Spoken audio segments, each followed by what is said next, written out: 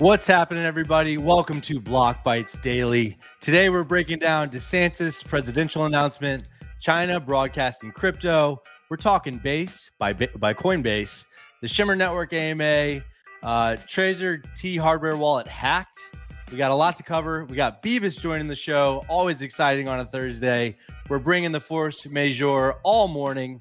Hit the like button, subscribe to the channel. Mikey, bring us in.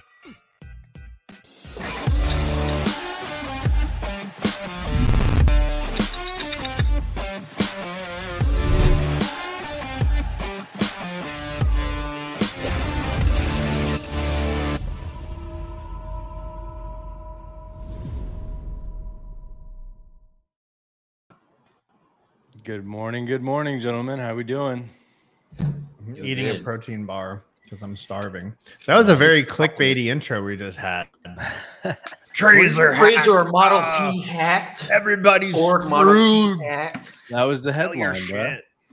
That's how it read. I read it. Can we like start with that one so we can just you want to just get it out of the way? Get it out of the way. Yeah, I mean, there's lots of places to start. First of all, let's do some pleasantries. Beavis, how are you? I'm doing good. I'm doing good. My hair is all over the place today, so it's nice. That's about the extent of my. Oh yeah, right it's early morning for you out there, brother. It's 9 a.m. for those that. Well, it's pretty early. I've been getting up at like 6 or 7 lately. I've been trying to skew everything earlier so I can be done with work earlier. And I like it. Yeah, this is the way. Right now. This is the way. Yeah. So Beavis, what did you make of the multi-chain madness yesterday? What do you make of the situation generally speaking? I mean, it was kind of stressful. It's certain. I mean, I would say multi-chain is big enough that it fundamentally changed a lot of everything. Like where you store your money, how you store your money. If you remember, Austin, back in the day, the multi-chain guys were like. They hung out with us in Phantom Discords, and he had that avatar. He was in the Kings group with us. Yes. Yeah. And it really is kind of a shame. I mean, my impression right now, and this was the first impression I got, and it's been kind of validated a little bit, is North Korea or some sanctioned entity or some criminal was moving money through multi-chain. If you're a blockchain forensics guy, you don't really care about the nature of decentralization. You don't really care, who has access to what money. You care that a service was used to launder money, how it was used, and you care to understand that and pursue the criminal. So my assumption is that the Chinese team got brought in for questioning, which, something illegal happened on their platform. It kind of makes sense. We were trying not to pester the multi-chain team too much. We were talking to bridge providers all morning, trying to make sense of everything. And they got back to us this morning. Their team has rallied, and it's they've committed that service is going to be maintained. They're going to get service for ZK Sync and Kava, and I believe there was one more. Polygon ZK EVM. Yeah, they were going to get service restored as soon as humanly possible. And, you think, okay, these are EVM chains, that could prove to be, or ZK chains, rather, that could prove difficult for investigators. So they might be trying to, nip something in the bud. And so, yeah, I moved some assets to Ethereum and L2s. I was kind of worried that it would be worse than I thought it was. I don't think it is right now, but very scary and alarming. So I actually have I have been hanging out in the AnySwap Telegram. Don't go in the AnySwap Telegram. Don't go in the multi-chain Telegram. But I have a quote here. So Block got a quote from Andre. Yeah, I've got the article here too.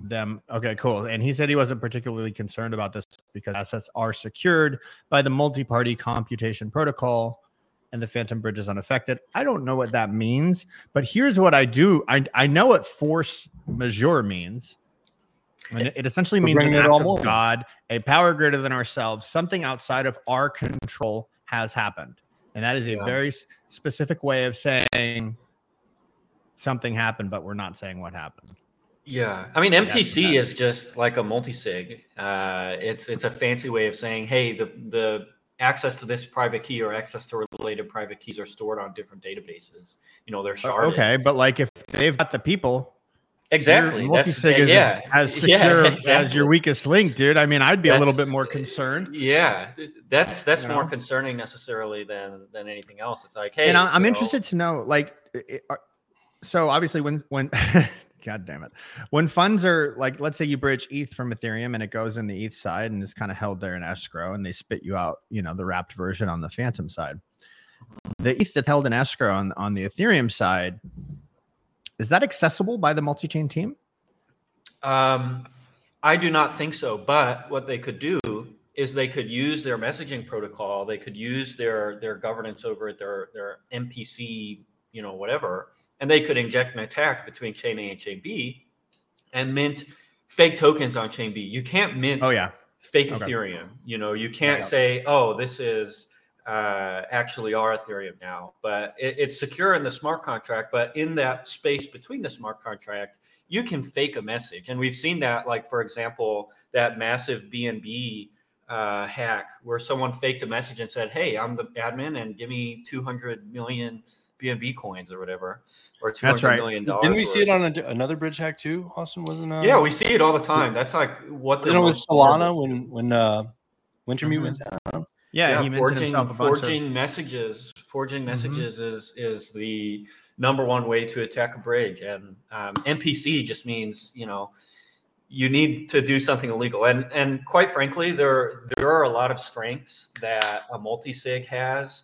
that governance does not. And I would argue in many instances, especially when a team is doxed or a team is, working with centralized entities or government bodies, an MPC might be like a strong multi-sig could be in that instance stronger than a weak governance, because taking over governance can be done, whether you like it or not.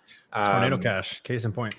Yeah, so the trade-off space is absolutely massive, and I would say if you're detained by the Chinese government, if your signers are detained, unless the Chinese government's like going buku, like burnt, scorched earth mode, I think probably you're pretty safe. Is the Chinese government going to steal your money? Get the hell out of China, bro! Like if your protocol is making money and anyone can connect you to it, get the hell out of China. Like go to Hong Kong, for God's sakes. Even maybe that's not that, who knows, but like get the F out of China. Be a, what was the word, Clay? Diaspora. Be a diaspora. We learned that yesterday. So Austin, a lot was made yesterday of Phantom pulling the LPs off of SushiSwap. And this article references, and Andre effectively says, in times of uncertainty, why would you have the LPs? So you mentioned earlier about, basically Kava chain being closed and a bunch of the assets losing peg. Can you elaborate on that just so people fully understand why that happened? Absolutely. Very, very simple. If I'm holding USDC on a chain that I cannot redeem for $1-to-$1 on another chain, it ain't worth $1. Yep. And I'm going to sell that shit into something I can redeem on a centralized exchange for 90 cents. And the more people do that, peg goes poopy doop. Yep. That's how that works. And when the bridge is restored, they go back up to $1. Yeah, it's the same thing as when we were worried that USDC might be undercapitalized. It's not necessarily like, even if it's only temporary, like not having instant access to a lot of people is like a fundamental, like, issue, and they just dump, and that's fine. I mean, it's like a stable coin is inherently a derivative of whatever is underlying, and the same with bridge assets.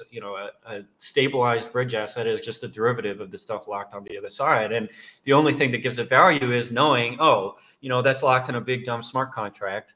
But really the core of the security, and I think this is why Ethereum remains top dog indefinitely and will remain so for a long time to come, is those assets are, it's like a banknote. It's like an IOU. It's a piece of paper saying, hey, this might have value. This probably has value, depending on who you're bridging with. But it's just a shit show. Bridges are one big shit show, and this is what we get for being early adopters. Is we have to deal with infinite shit shows. I would say like we need the importance of native assets. Like it gives Circle more of a grip around the scrotum of the industry, right? When the chains that don't have, I'm sorry, I had to say it. The chains that don't have native USDC are at risk. Bottom line, and that's or what USDT for that matter. Newcomers like Shimmer, where the assets that are minted on chain are native to the chain. It sets things like that apart. No. I mean, great, but those are not the assets that people are bringing value onto the chain with. Right. Value. So that's cool and all, but we're talking two different languages here. Yeah. The value centers are stable coins, ETH, BTC. Anything else is just deriving value, from those. At least that's how I see it. Some people, there's a lot of value all over the place. I'm not going to say things aren't valuable, but we know who the top dogs are, and we know what we would prefer to have in a time of crisis, I think. Yeah. I mean, I think we'd all like to see new stablecoins emerge and disseminate some of that value to other places, like being that's a really super good point. That's kind of what I mean. Sorry, I cut you off. I'm sorry. No, that's sort of what I meant. By if there's additional things that can emerge, there's other hopefully there's other value sources that come in this space, because we're very CDPs will launch, but those are not unique to Shimmer's bridgeless architecture or native assets. Is CDPs can launch. Earn is a token that's generated out of a collateralized debt position. And it maintains its value based upon its debt located on the same chain that it exists on. Liquidations happen. It comes, you know what I mean? So it's not reliant upon bridges until it is later. Yeah. I think of CDPs kind of like promissory notes as well. It's back in the day, merchants in China used to take all of their wares and they would create promissory notes, saying, hey, this will stay here, but I'm going to give you this note. This has been happening for thousands of years. And you can go off and, trade it and do whatever you want with it. And as long as it has my seal on it, I'll know that it's legit. And if someone comes back for it, we'll be all set, good to go. I mean, it's the same as a checking account. It's like, we have all this shit. We have all this crap. And that once you want your crap, you can come in and get it. I'm calling the entire economy, all assets of the world, crap in this instance. But can we answer Scorpius's question real quick? Do you see it here? Yep. Here, got it. So if we have wrapped ETH or wrapped WBTC and Optimism Ethos Reserve, are they in risk? So who is the initial issuer of? They have an Ether wrapping mechanism within Optimism. Is that true? Do they wrap wrap Bitcoin? Multi-chain has bridged maybe one fourth or half of a Bitcoin to Optimism, and all the WETH is from the main Optimism bridge. So multi-chain doesn't really touch Optimism at all. That's kind of the nice thing about L2s is the bridge is the core mechanism, and that 7-day wait time to withdraw and all these different security measures exist as a means to push more value than you'd get from an instant bridge from back here to the network, because they have those 7 days to say, is this legit? Should you be accessing this underlying collateral? And it gives the prover and it gives all of the various emergency response mechanisms time to validate. And that's the cool thing about L2s. And this is why they inherit Ethereum security, is because, the Ethereum consensus layer is validating all of the transactions or all of the economic activity that goes on, including bridging. And there can still, of course, be technical issues, but I guess this is why Optimism and Arbitrum and all of the super well capitalized firms are so popular. It's, And of course, we've had really top crypto players experience bridge exploits in the past, but it's kind of like a massive effort by the Ethereum Foundation and by all these huge institutions to secure these bridges. So that's why people like it a little bit better than your multi-chain or your Synapse, who it's a much smaller company, and a much more focused company, and maybe their architectures are a lot better. But when you're a risk manager, you want the biggest companies with the best talent doing all of the cool stuff that you want. It's hard to underwrite like Joe Schmo making cool bridge, unfortunately. Makes perfect sense. So let's jump into some stuff that's happened as of the last 24 hours. So and this is a conversation, like, I don't care about anyone's necessarily particular political views, but a conversation around the power of Twitter, freedom of speech, a lot of things that I saw yesterday from DeSantis announcing his presidential campaign on Twitter. I very much like his position and stance on crypto. Obviously, if you're pro crypto, it is a positive for us overall. Pro Bitcoin, anti CBDC, a lot of the things that we talk about all the time on this show. And so, we can talk through kind of him as a candidate if you want, but I think, maybe the more interesting conversation is like, what did you take away from the way that he went about this? And obviously, I'm not looking forward to the war ahead between him and Trump, because it's going to be fickle. It's going to be dirty. It's going to be terrible. This was put out yesterday by Trump on Truth Social, whatever platform he started. But yeah, so I mean, there's a lot. I think there's a lot to break down here, and a very interesting conversation. So, who wants to take it first? I think this is so. I did listen to this until Elon's voice started making my 2-month-old cry, and then I had to turn it off. I don't know why. I was like, "What? You don't like South Africans? What's up, man?" But so I think this is all right. So here's what I heard right in the first part of this was, and I'll sum it up. But the richest man in the world bought the most influential social media platform in the world.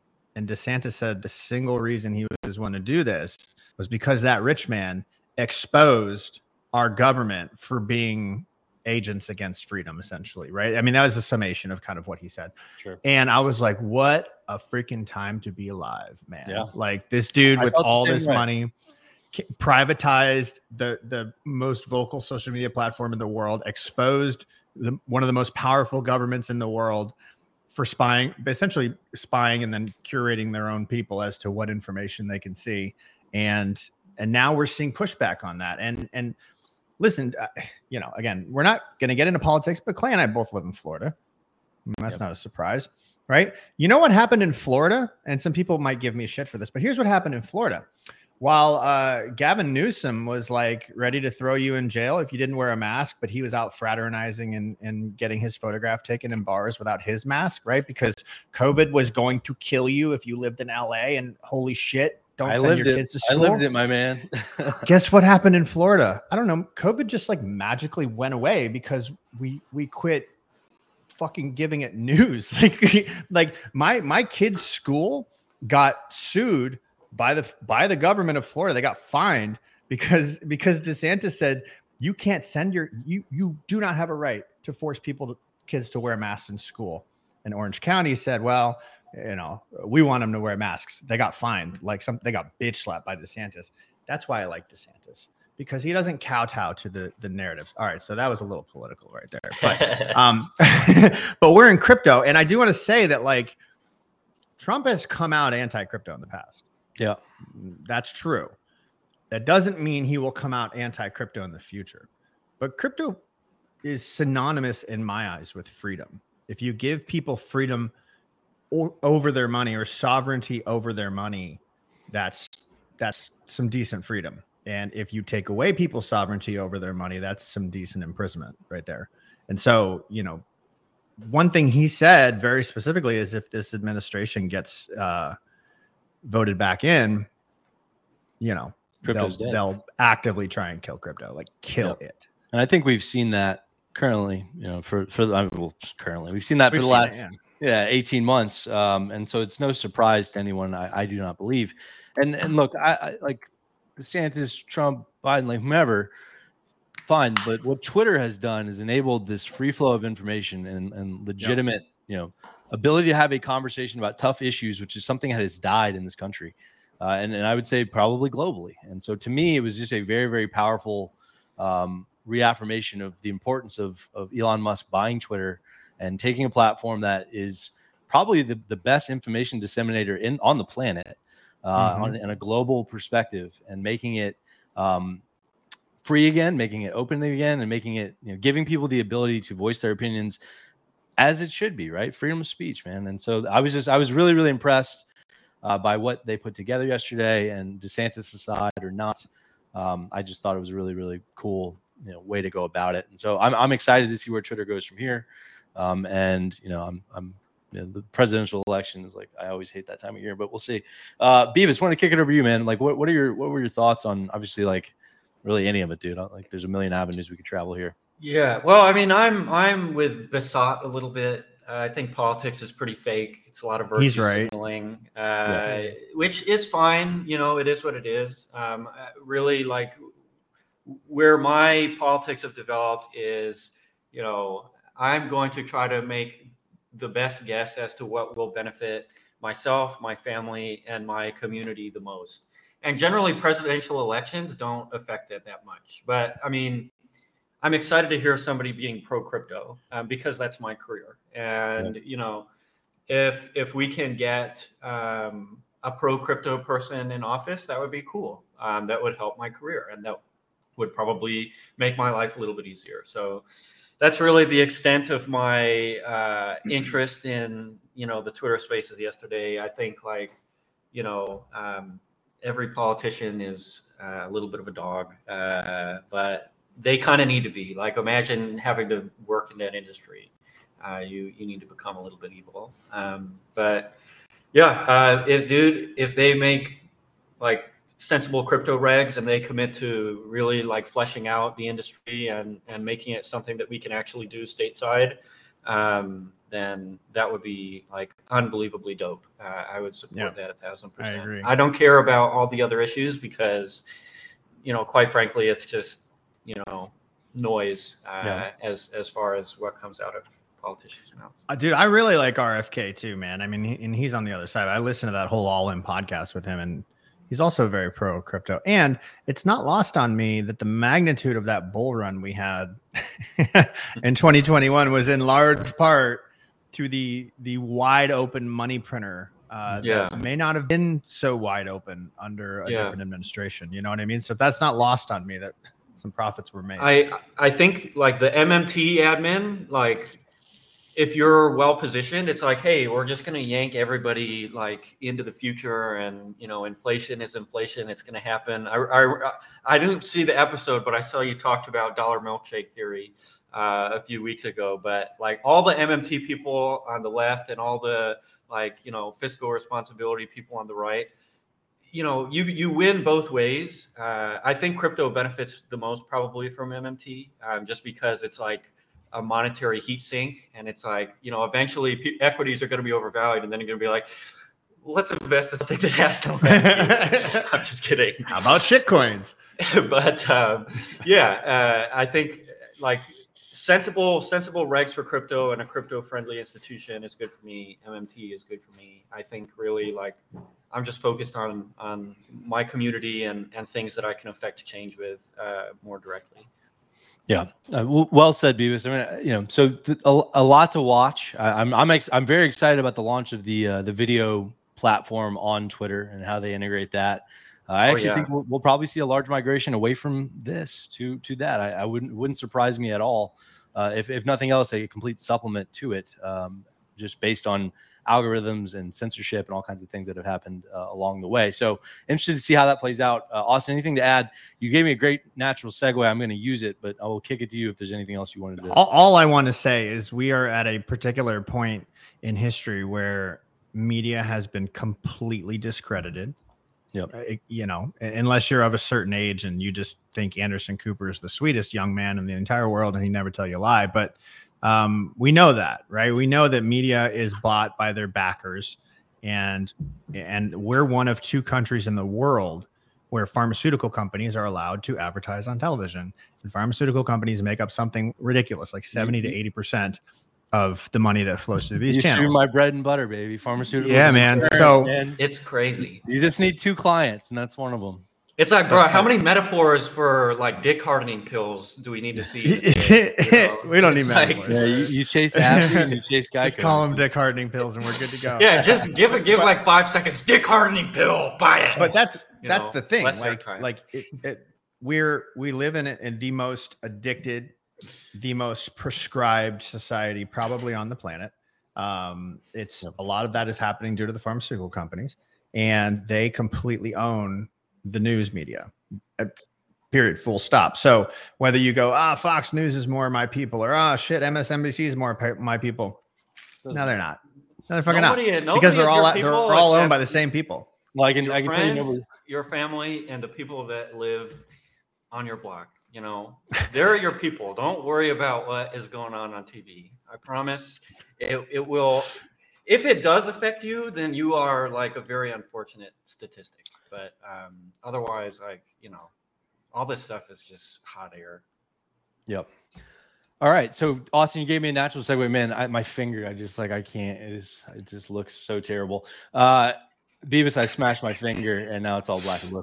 But you gave me a natural segue, and I think it's a good one. And you talked about a few different things there that you probably didn't mean to talk about, but it was great. So if we talk about M2 money printing, we talk about supply of money, and you look at China and what they're doing over the last, let's see how far back we're talking here, since July of 21. And this is a 5-year period. I mean, absolutely setting new records. So M2 money supply 12.7% up year over year in March of 2023, with growth of 12.9% in the previous month. So there's a lot of printing going on in China. And Austin, you referenced the bull run in correlation to the printing that was done domestically here, which obviously led to inflation and all the issues that we're seeing now with rate hikes and et cetera, et cetera. A lot of the same stuff is going on in China right now.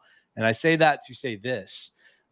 They've always been not pro-crypto. There's never really been a Chinese pro-crypto stance. And CZ put out a tweet yesterday saying the CCTV, Chinese Central Television, and I click that link, just broadcast crypto. It's a big deal. The Chinese-speaking communities are buzzing. Historically, coverages like this led to bull runs, not saying the past predicts the future and not financial advice. So very, very different trajectories of the United States versus China. I would kind of argue maybe in terms of crypto, bro. There, you might as well click that link, because after verifying it at Bit4X, they've already got all your shit. Dude. CCP knows you. They're coming for you. You might be a plant. I don't even know.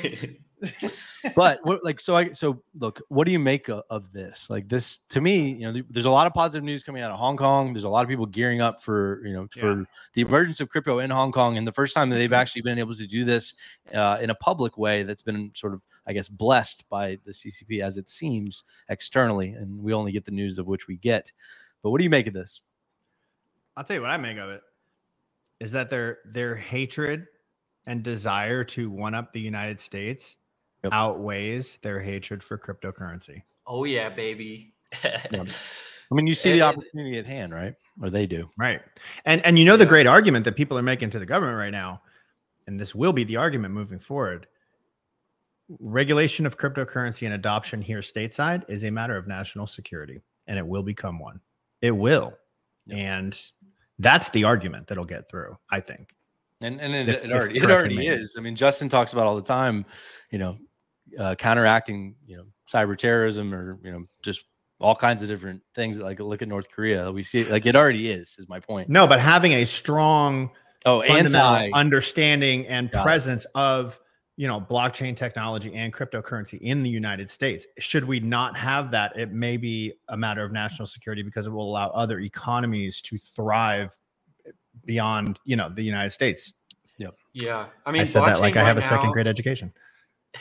Is the absolute best way to export your economy or monetary system to the world. And I think kind of the argument that, we being the industry make to the US is, right now, the number one source of worldwide adoption of everybody, more than just the super huge players of the US dollar, is stablecoins. And right now, you're letting Tether, which of course, they're investing in treasuries, they're investing in this, that, the other, but you're letting Tether, someone who doesn't, really care about the US dollar, beat the shit out of Circle. Tether is pushing past $80 billion, and Circle is waning down below $20 billion in terms of market capitalization. And that's just going to keep widening as the US keeps kind of squeezing.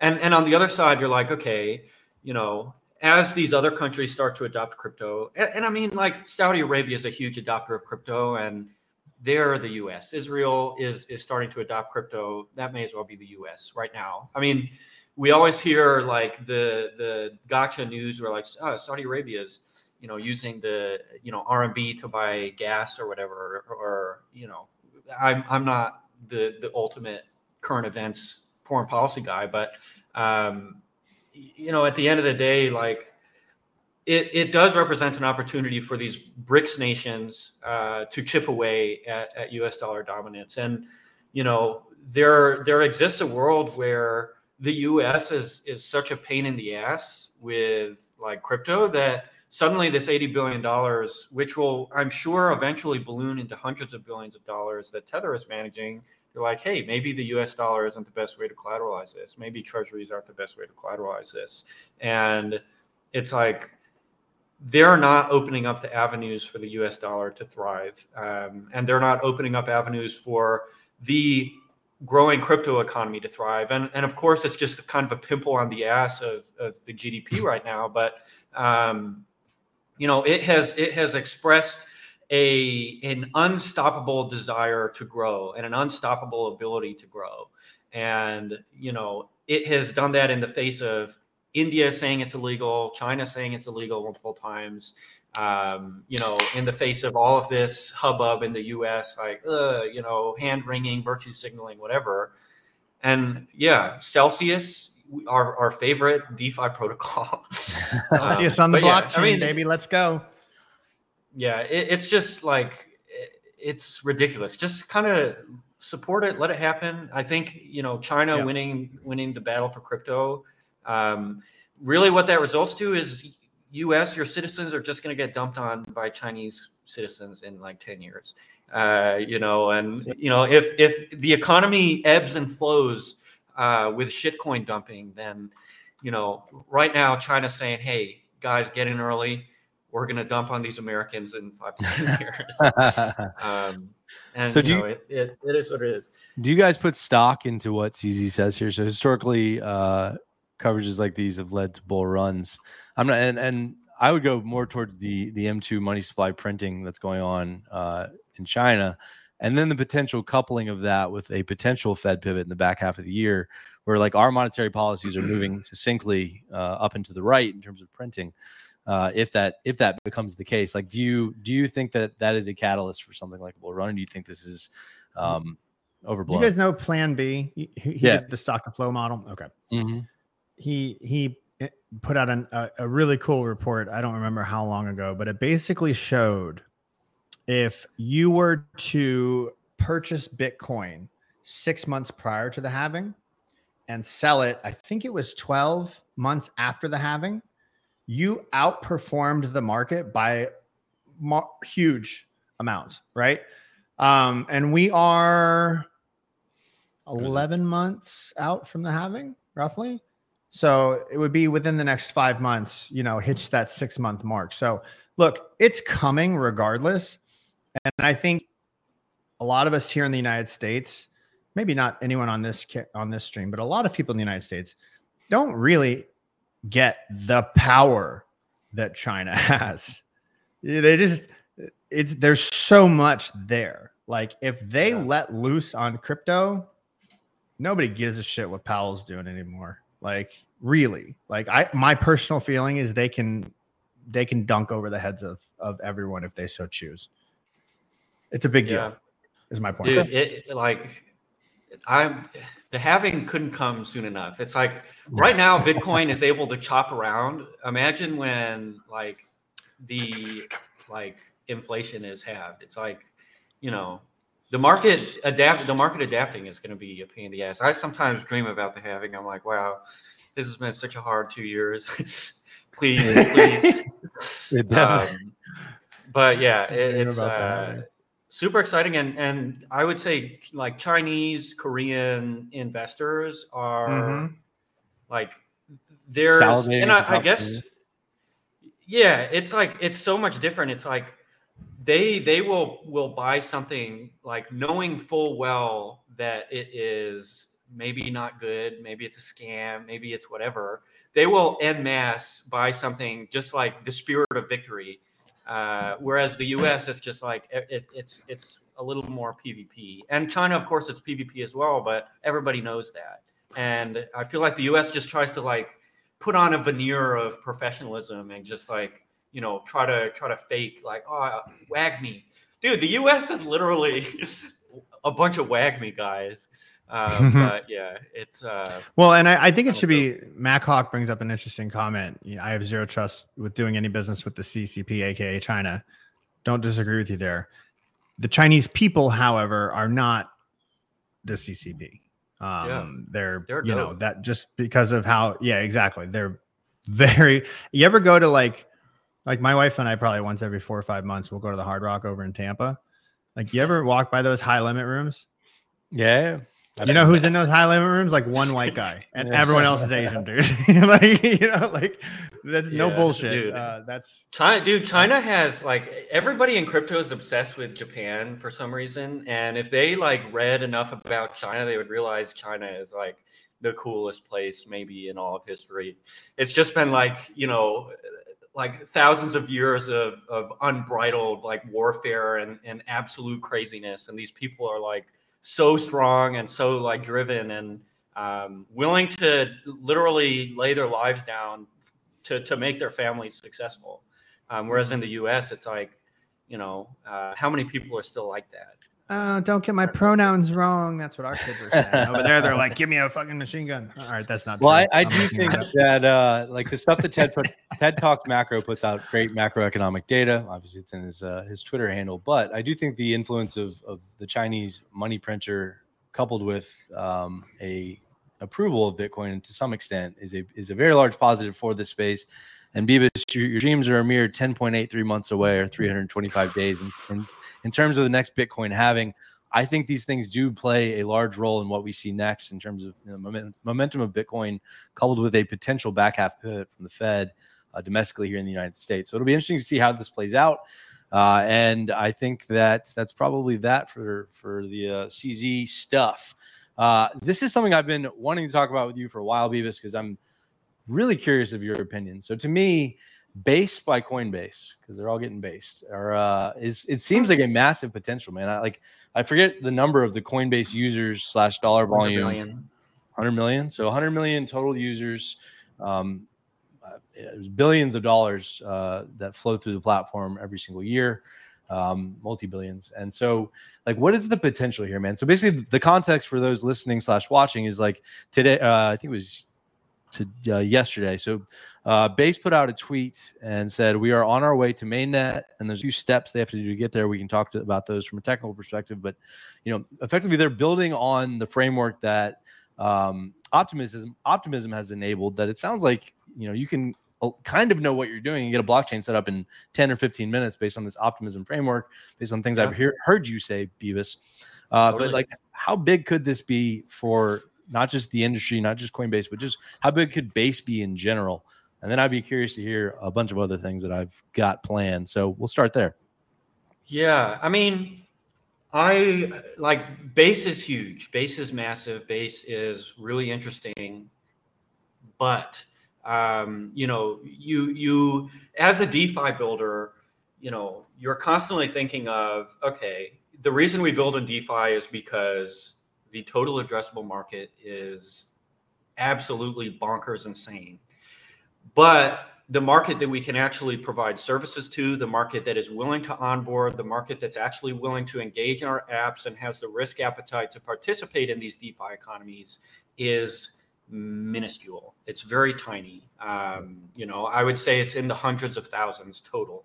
And of course, all of those people are high net worth. They're opportunity seekers. They're risk takers. But it is what it is. It's not a lot of people. So the reason for that is not because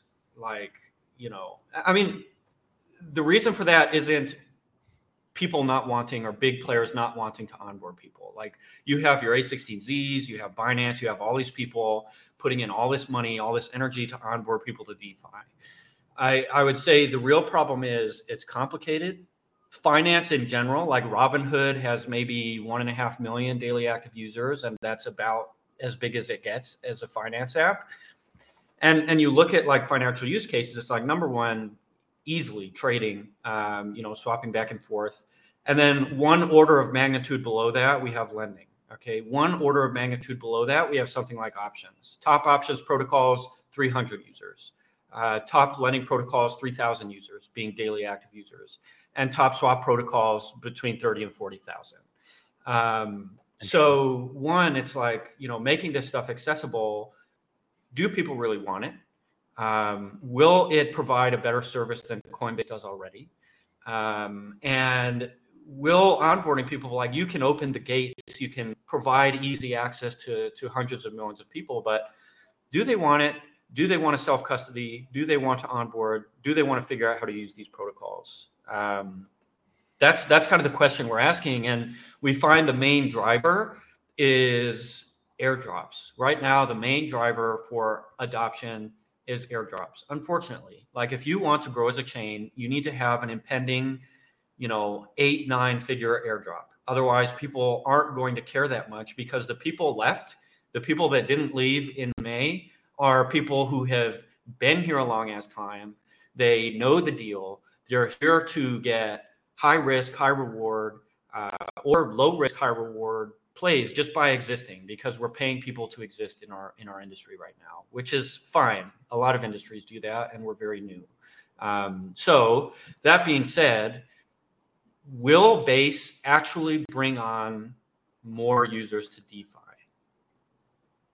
I don't know.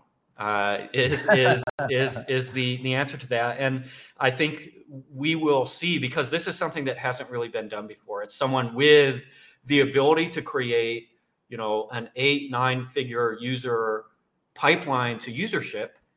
I think this is where we find out, do people actually want it? Do normal people want DeFi? Do normal people want to self-custody? Do normal people want to engage with these activities? And what I think we'll probably end up seeing is Coinbase Ventures portfolio projects being vomited onto the chain. We'll probably be seeing A16, Paradigm, all their investor base vomiting liquidity onto the chain, and we'll see the existing DeFi user base and all these professional market makers using it just like they already use everything else. And I would use it as a result of that. Because I would also there's so much liquidity and yield to be had. Totally. And I think is there going to be enough to outweigh the fact that there's not going to be a token? I think, different users want different things, of course, like airdrop farmers and people who actually use DeFi. They're two different sized, parties. $2,000 to some person is life-changing. $2,000 to another person, it's like, I can make that much in yield in a day. So yeah. Would you argue, Beavis, that they're also different target audiences completely? Like what you just described was like the airdrop chaser versus the service. Yeah. And I think sorry, go ahead. No, I just think it's a big differentiator. Like the folks that we're probably targeting here as Coinbase on Base are the folks that are coming for a use of a service instead of exactly. I don't envision not having a token actually being an inhibitant to the success of this long term. Because I think it's targeting different folks that are not going off chain, that are not going DeFi, that are, that want the safety of like what Base is going to provide. Their strength is they don't need the token for liquidity. If they do everything right and they have prepared accordingly, they don't need the token for liquidity. And if all of their systems are flush, then I'm sure they're going to be grinding like everybody else to onboard people to DeFi. but they will probably capture a lot of the existing audience. And it's like this will absolutely be our best pathway to growing DeFi. I think Binance and BNB Chain do a great job. Easily the most used apps on that chain. PancakeSwap, Uniswap has 40,000 daily active users. PancakeSwap has close to 150,000 daily active users. I think we'll maybe see something similar with Base, wherein people are able to interact with DeFi from their accounts. But it's going to be a years-long process. It's going to be the same as everybody else. They might have better onboarding infrastructure. They might have better access to users. They might have more money. But at the end of the day, DeFi needs to get more efficient. Accessibility needs to improve. And the value proposition needs to actually make sense to users. And right now, it's pretty obvious that it doesn't really. And it will, but right now it's just complicated. And, people can come on chain to swap stuff that's illegal to swap on Coinbase. And that's like literally the number one use case for crypto right now. Dude, I look at this as like, and I know people call it like Fed chain or, whatever they're going to call it. Doesn't really matter. But like, if this does open up a door to new eyes entering DeFi, even if it's like somebody put in the comments, see DeFi, or it's let me hold your hand DeFi, or it's, well, you're KYC'd and, the feds are tracking you DeFi.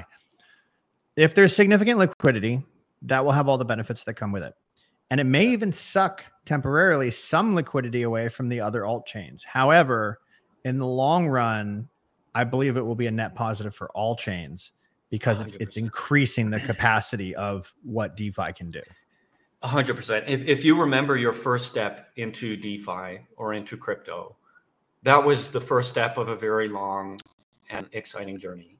And Base is going to be a lot of people's first steps. And a lot of those people might not take a second step. A lot of those people might not, they might take a step and then step right back. But really, like if you're giving that first step to, let's say, 500,000 people, if they're able to give that first step to 500,000 people, and 20 of those people decide to take a second step, or 20% of those people decide to take a second step, they've basically grown the industry by like 40%. And that's really the exciting thing about Base. And that's kind of, the Base thesis. And, we'll be building on Base. I think Base. I was going to ask you. So GMX announced that they are planning to be one of the initial DeFi to Base deployers. Is that something that you're also looking into? 1,000%. I mean, I think anybody who says they aren't building on Base is like kidding themselves a little. It's like nowhere else are you going to get more access, even to eyes. If you are successful on Base, then you, to a certain extent, it's like being moderately successful on Base is I mean, I hate to use this as an example, is like better than being wildly successful on Phantom, for example, because people will have their eyes on Base, they'll be interested in Base, and they'll be vested in the long-term success of Base. And that will be more so than any other network and on par with BNB Chain. So if Base is going to be the American investor class's, first step into DeFi, as BNB Chain was the Chinese investor class's first step into DeFi, then we're going to see really magical things. And they already have a coin. It's literally called Coin. So if you're a fan of Base Chain, then you can buy it on any broker. So good job, or any website, whatever the hell you call it.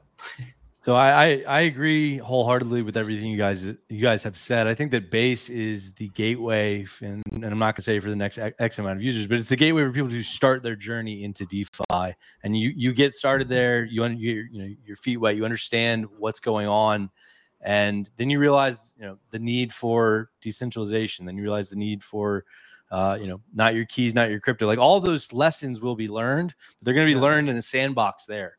And then you venture out, and it opens up the world of DeFi and true.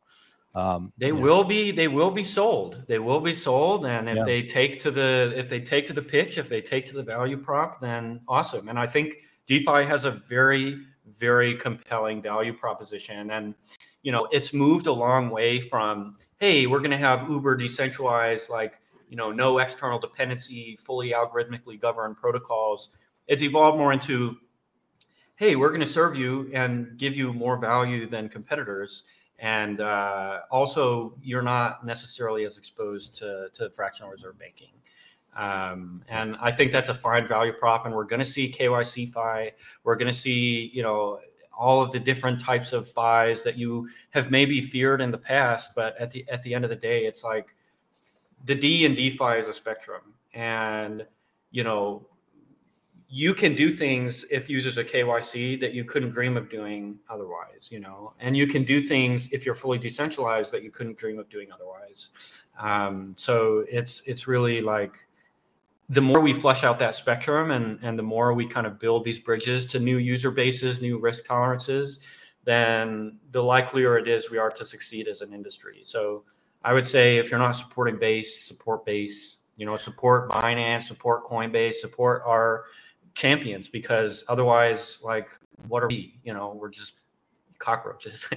And I think, like, on this show, like, I know that we get into a kind of an echo chamber, and I've caught myself a lot of times just assuming people know what the hell I'm talking about, using acronyms, not explaining them.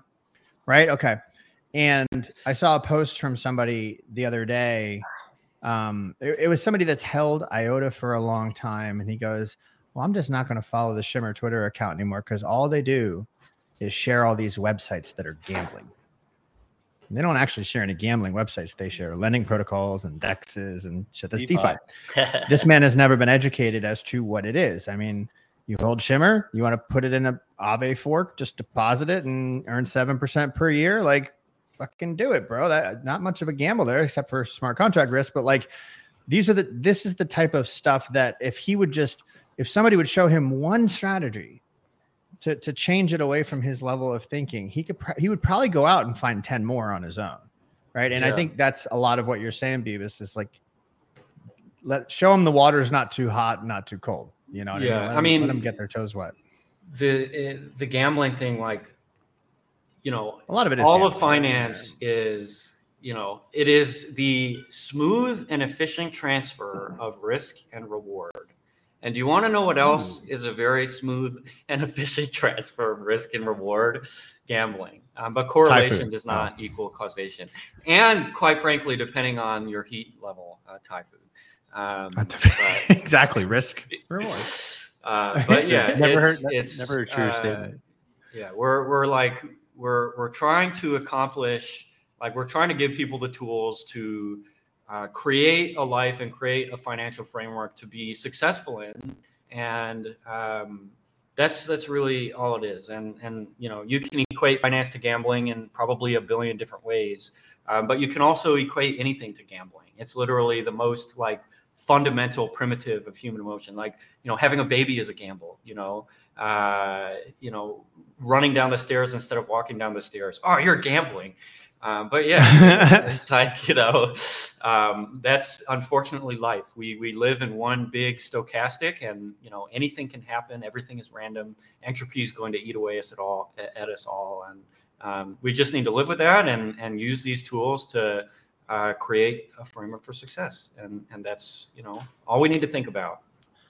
All right. Well, I personally am very excited to see what comes of Base and what is built on Base. And as a KYC Coinbase user, I'm going to check it out anyway. So with that said, Beavis, I have a question for you, my man. I have been reinvigorated into American baseball. I was the biggest baseball hater like the last 10 years because honestly, it sucks, dude. The games are boring. They take forever. It's not fun. But they recently implemented a pitch clock. And so the pitcher has 20 seconds to get the ball in his hand, get it down, throw it back to home plate. And the games last like 2 hours and 15 minutes. And now I'm right down the street from the Tropicana Rays, or the Rays play at Tropicana. And so like I've been going to a lot of baseball games. So I say that to say this. Where are we in the life cycle of crypto from inning 1 to 9? Where do you think we are? Because like where I'm taking this ultimately is we will have another bull run at some point. It will look a lot different than the bull run we just saw, as the one previous to that did as well. And so where do you think we are on innings 1 to 9 in terms of crypto's maturation or maturity? Because there's going to be a lot of new players coming onto the scene. And so it's, that we are. Maybe we're in inning 5 or 6, but I would say you think we're that deep? The first time crypto, no, I don't actually. But the first time crypto was turned into something that is useful, in my opinion, is the advent of DeFi. DAO's cool and all, but I would say 2020 was the advent of crypto as something that matters and will matter, or maybe the dawn of Ethereum. Ethereum being, okay, this is crypto as a technology, not necessarily crypto as an idea or an experiment, which is great as well. Bitcoin is awesome. I would say inning 0, like the prep was all of the 2017 ICOs. Everybody threw their money in. 2020, we saw the birth of all these protocols and companies who were funded by the ICOs and were figuring out how the hell to build all this stuff. And they had 3 free years to just develop these beautiful systems and bring on some of the smartest software engineers in the world. And now that was inning 0. Okay, the birth of DeFi is the beginning of the game. Okay, inning 1 was, we are operating at the protocol level, the absolute lowest level. I would say Yearn is the invention of Yearn. That was kind of the first real application that plugged into DeFi. The invention of Yearn was the hark of inning 2 or inning 2. So we have the invention of Yearn. We have all of the DeFi applications that follow. We have the advent of the DeFi as Lego blocks metaphor and the composability metaphors and all that cool stuff. And now inning 3, we're starting to take these yield derivatives, these interest-bearing derivatives. So you can think of a Y token or a Yearn token as like a T-bill or whatever the hell. And now we're learning how to compose them into more nuanced financial products. So I would say we're at inning 3. Ethos Reserve is our entry into inning 3. It might, you look at it at the surface, it's like, a CDP platform, whatever. But, really what's happening underlying is we have built on top of all of the infrastructure that was created in inning 2 here. So now we're in inning 3. We see options protocols. We see wrap staked ETH protocols doing a lot of similar stuff, joining us in inning 3. And now inning 4, that's when you'll be taking things like ERN or staked ERN or, stability pool ERN and composing those further into more interesting things. And as the markets become more abstract, they'll become more efficient because a user does one thing and they're able to arb 20 different markets. They're able to regulate the interest rates. They're able to regulate the price of 20 different things. And that's where things get really important because as it stands right now, block times are fairly slow. High frequency trading doesn't exist. A lot of times it's not even worth it for arbitrageurs to execute trades or bridge assets or take on risks. And so, inning 9, will just be you won't be able to see a difference. It'll be, it's going to be native across everything. You won't even know what you're using, or that's how it's like, DeFi. I'm going to, use this DeFi exposed ETF to hedge a little bit against fractional reserve banking or hedge a little bit against this or that or the other. And it just becomes an intelligent inclusion into a portfolio. But for now, we're still racing toward greater levels of efficiency. So I agree with your time frame. I break it down even more simply, Bitcoin, Ethereum comes on the scene, centralized exchanges become a thing. DeFi is implemented in its most pure, simple form, right? 4 innings, whatever. So Austin, the reason I bring this up is how much different do you think this next bull run looks than the one that we saw prior? Because we've got the rise of layer 2s, we've got new layer 1s coming. You just did an AMA with Shimmer.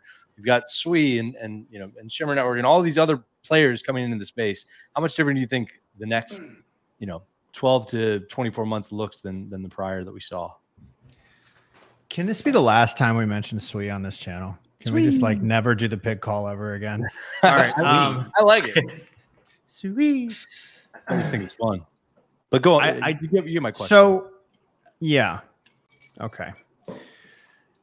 I have a theory that's not my theory. I've shared it before, but that we're, coming for a wave 5 blow off top that'll pull us out of a secular bull that we've been in for a couple decades and lead to a really bad 10, 12 years of bear, not necessarily in Bitcoin, but in traditional equities and traditional markets. And if that happens, a blow off top is like 2017, right? And the top happened over the course of like 30 days. Yeah. And it dwarfed the former 6 months, right? Like it went, right? It's kind of crazy. Yeah, it's parabolic. I'm only saying that to tell everyone watching, if that does happen, take profits. Yep. Because this round trip may be longer than the last round trip if you round trip it. But if you're here right now, you don't have to round trip it. So I think we have a crazy bull market coming. And I think it's coming a lot quicker than everyone thinks. I think this $32,000 level on Bitcoin is equivalent to like the $10,000 level we saw back in 2021. Yeah. Pulling out of the COVID lows, it took how long did it take? 7 months or so for us to come off the COVID lows up to 10,000. Took a while. 9K CME gap. Oh, dude. And that was that was actually a post halving, right? We had the halving happen in mid 2020, right? Wasn't it May 2020, somewhere in there? Yeah. So I think there's a line in the sand that when it gets broken, there will be an official okay. We've bowled out now, right? I think that line in the sand personally is 32,000, and I think we crab for a little while. I don't know that we hit it over the summer, but you know what happens after the summer? Like in October, November, QE. We hit Plan B's 6 months before halving, right? The best time to buy. I think between now and then we kick, and just position yourself, just position yourself accurately. Full transparency, like I was positioning myself in Phantom. I've started to like really analyze the chain and like the activity that's going on and like the enthusiasm coming from the top. And I've like pulled back on that theory because it just doesn't, I've never been a huge AVAX guy until I really started digging into AVAX. And I'm like, shit, man, I'm kind of becoming a fan of like what these guys are building over there, or maximalism is dead. In my opinion, like the biggest bugaboo fault that I've had through all crypto, through all runs that I've ever been in is maximalism to certain things. You hang on to a narrative and you cling on to it so tight. And 38 Special would say, hold on loosely. If you cling too tightly, you're gonna lose control. Yeah. And that's what happens all the time. Like, you don't even have kids and you're making bad jokes. Man. I'm just saying, like, that's what happens all the time. Like you get so fixated on these narratives that like you have to become a maximalist to this one thing. And like I have completely let that go. Like I try to approach everything with the perspective of I generally don't know what I'm doing. And so I'm going to learn as much as I can about these particular things and then make an assessment from there. And that is that's an approach that I think I would implore others to do, because if you want to win, you need to be you don't need to be overly diversified, but you do need to have some diversification, and you can't have all eggs in one basket, in my opinion. So what I think can happen next run, yeah, exactly, and I think that we're going to see completely new players emerge in this next wave that we did not see before, and that happens every single cycle. Like Clay, like great intel. But if you take a step back and look at how things have changed with the rise of layer 2s, with with the iterations of layer 1s across the spectrum of different technology, like it's happening right in front of us. The question is, are we paying attention? And so that to me is a big piece of the next cycle. So Justin, I'm sorry, go ahead. No, I was just agreeing with you. Yeah, totally. Like just look at things from different perspectives. And I think what we saw, everybody was so surprised by 2021, they only had time to research one thing. That literally is what I think happened. And, people are developing way more nuanced opinions about valuing protocols and valuing this, that, the other. And like there is a world of opportunity. Your favorite project, there are people just as smart at working on your friend's favorite project or your enemy's favorite project. Like there are so many intelligent people in this industry with unique perspectives. And, this is a broad spectrum market that is maturing at a very rapid pace. And, who knows? Like this is random. The markets are random. We can't predict what is going to happen on the regulation end. So it's like, the most aggressive person, like in a specific lane, if that's the winning lane, they're going to win. And, you're going to have a lot of people operating defensively, putting feelers out here. There are your safe bets. There are your risky bets. If you're putting all your eggs in one basket, if that's the killer basket, then you're going to win. But if it's invalidated by regulation or if it's invalidated by XYZ, you may as well have not invested at all or had the money in the first place, So just think about stuff like, it's not so simple as this is going to win, that's going to win, because the world of information that's going to unfold in the next 2 years, nobody has access to. And if you were to analyze it as effectively as possible, the output would be like very loose correlations bordering on total randomness. And that's just the nature of the markets until a week before something ignites. And you can be instinctual and you can have a very strong thesis, and your thesis might be wrong or it might be right. You just need to try really hard to invalidate your own ideas, talk to people who are smart and willing to invalidate them for you, and just butt heads until you're like, this is probably the path forward. And I've talked to enough people about it and they haven't had too much bad to say, and I'm just going to stick with it. And if I fail, I fail, and I catch them next time. Yep.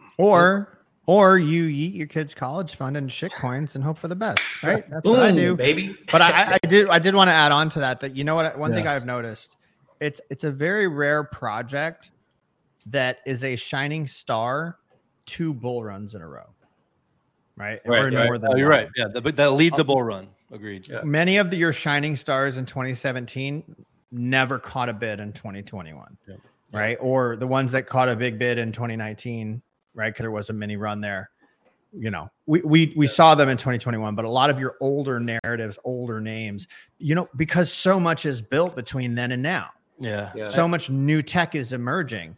There are chains like I would say an exception to that in my guess, even though the proof of stake chain of Polygon is not really that great, but their ZK EVM tech, is a new narrative that they capitalized on. And so Matic may have the ability to capitalize upon that. Right. And there still is significant activity and traction on that chain regardless. I have such a hard time, Austin, with the 2017 to 2021 comparison, because it was such an apples to oranges time in crypto in terms of like, what do these companies do? What do you build? Like mostly vaporware, right? There was no DeFi. Like I'm going to be fascinated to see the comparison from 2021 to 2025, where you've got companies that are building real products that some have flipped now profitable in the space. And so like how different is it this time around to what you're describing from the previous cycle spaces of 4 years? So like I totally agree with you. We really didn't look, with the exception of like XRP and Cardano, you can't name a lot that like saw decent upside into the following 4 years. And now BNB, absolutely massive. But we're talking about major narratives that are building ecosystems. Like XRP even is having their own, the ledger. They have the XRPL now. Yes. Yeah. Well, so let's tell you a little story. When I first got into crypto, this was in 2017. I mean, I was pretty much glued to it. I was nuts on it, but I didn't really know what I didn't really know. And I was reading all the ICOs, and I had a buddy come along who hit big on ETH. I think he bought it like $4 or something. And he sent me, I think it was like 50 ETH. I think he sent me about 60 grand at the time. And he's like, just go yeet them into some ICOs and let's see if we can make some money. I put him into one ICO, and it was the one that won first place at the North American Bitcoin Conference the year before. And it was called Shoppin. I got into shopping. Did you? Yeah. To the ICO. And that ended with federal agents picking up the founder at the LaGuardia airport and deporting him back to South America or South Africa because he fucking stole money from everyone and didn't produce a product. Yep. So that's how that ended. I still have the tokens. Yeah. Absolutely. Got into shopping, got into Vet, Ven, which has become Vet. VeChain. Yeah, that was real though. Yeah. That was a real deal. So, I think just be nimble. And one big mistake I made in 2021, and this may sound cold, but Nick taught me this. And, if I were to identify who would I call probably the one that is almost guaranteed to make it out with an extra buck, it would be Nick Dracon. It's great to make friends in crypto. It's awesome to make friends in crypto. And this is a player versus player environment. If you're on a football team, you're playing to win and you're playing against the other team. And unfortunately, everyone else is the other team in crypto at the end of the day. And if you get too attached to a team building, if you get too attached to a coin like I did, I like fell in love with these teams. I'm like, this is fucking great. I'm gonna buy all their token supply and never sell it. Right. That was not a good move. Like you can't do that. Yeah. If you want to get out of this game alive, you need to be nimble. You need to stay on your toes, and you need to exit positions when the risk doesn't meet the reward. Sizing love is to hear key. you say that, Austin. Love to hear you say that. I mean, this is the Masters. This ain't the Ryder Cup. Like we ain't all wearing the same color T-shirts trying to win for our country. Like that's the bottom line, right? And it is an overlooked fact. And like taking profits, this is a discussion we don't have enough because that is the key. Like I don't care if you've seen a 50% move. Like there's nothing wrong with shaving 10% off the top. Obviously, Austin generally says back to me like you're crazy because we're gonna hit a parabolic bull run and you're gonna be sad that you did that. But you never go broke taking profits. And like that's to me, it's like there's so many round trip stories out there of people that saw, a 10x run and took absolutely nothing off the table. And like, why are we here? If that's the plan, then like there's no reason to do this. And so, well, it's easier to get a 5x and a 10x from two different coins than it is to get a 50x. And once you've gotten a 5x, you got to go, well, why don't I take these profits and roll them into something that's bottomed out? And right now, everyone watching this should be looking. Right now, most coins are dead. And when I say dead, I mean they're dead. They're not fucking moving. Like they're trickling down, waiting for something to happen. But there are some that are not. There are some that are moving. Like the AI bid a while back, like some of those went multiples, dude, right? And if you can figure out in this market how to increase your USD stack or your Bitcoin stack or whatever to wait, because there will be a bottoming process, I think, at some point. Like we're probably going to get a spring. And the way that I think that's going to happen is we might see a deviation below 25, freak everyone the hell out, and then spring back above and go to break 32. Like that would make sense to me. Yep. But I'll bet alts suffer in that time, big time. Yeah. And so, I think the better you can do. All we can hope for as an industry is that the believers are winning trades and the people that don't actually give a shit and are just here for money are losing trades. I think like we're not all going to become uber rich crypto magnates. There's not enough money in the economy to make that a reality. But what we can do is we can try to lift the tide. And the way we do that is by supporting people with long time horizons, supporting people who really believe in the tech, and, shying away from the, people who are just trying to pump and then like, murder people. Like Sisyphus comes to mind. If you remember the like Canto, Exmon, all this stuff where it's just like, I'm going to sell you a narrative just so I can make money, as opposed to I'm going to sell you a narrative that I think is actually going to change the world. And that's what's cool. I think about crypto. If you stick around here long enough, you will get lucky. Like this is a game of luck. I hate to break it to you, but you can do as much DYOR as you'd like. You can do all the things you think you're supposed to do, but eventually you just happen to fall into something, and it's a great opportunity. And like, if you stay here long enough, that will happen. And John steps to your turning $500 into 160K and round tripping it. Don't feel bad because I put $2,000 in Klima and before it launched and turned into 400K and I round tripped that. So you don't let those things happen twice, right? Those are the lessons that we take from this and say, great, if we're here long enough and we stay here and we stay diligent, and we get, when we at least take a look at the opportunities that are in front of us, we will eventually fall into one that's going to make sense. Yeah. But what you do with that opportunity is then up to you. And so those are lessons that we don't let happen twice. Yeah. And so to me, this wasn't part of the show, but this is what it's sort of become. And actually, I enjoy it. And so I think with that, guys, it's Thursday. Beavis, I know you have a lot to do, and Austin, always have fun with your brother. Before we wrap, Sure. Before we wrap, because we talked about the word getting lucky was used a couple of times. Sorry, I was trying to look up a book on Audible because my name is blanking. But some people may disagree with what I'm about to say, but this is my experience, right? This is my experience. I was newly sober back in, this was in 2018. I could not make money for the life of me. Now, I had been quite successful beforehand, but I had convinced myself somewhere along the way that a lot of my problems, a lot of the defects that I exhibited in life had kind of come from the fact that I made so much money so quickly, right? And really what it was is I was I just had bad habits and choices in my life into the ground. And I lost all my money, but it had kind of like scared me and blah, blah, blah, blah, blah. Anyhow, from the years of 2018 to, I would say, mid 2019, I could not make money. But I read a book and subsequent other books, but the one that I want to refer to is a book called Think and Grow Rich by a guy named Napoleon Hill. And the basic premise of this book is, and there's also a guy named Neville. He's a little bit more out of there, but you kind of want to assume the feeling of what would it be like if your dream came true, right? Like, and it's a book about the term that we use nowadays is law of attraction, but for a solid, I would say 15 months, I sat for, I would say 30 to 45 minutes every single morning. My wife was like, "You're a stump on a log, go do something." And I started assuming the feeling of like what it actually felt like, and I can't promise you that that's the reason, but within a couple of years I had made millions of dollars and I had never seen that much money in my life.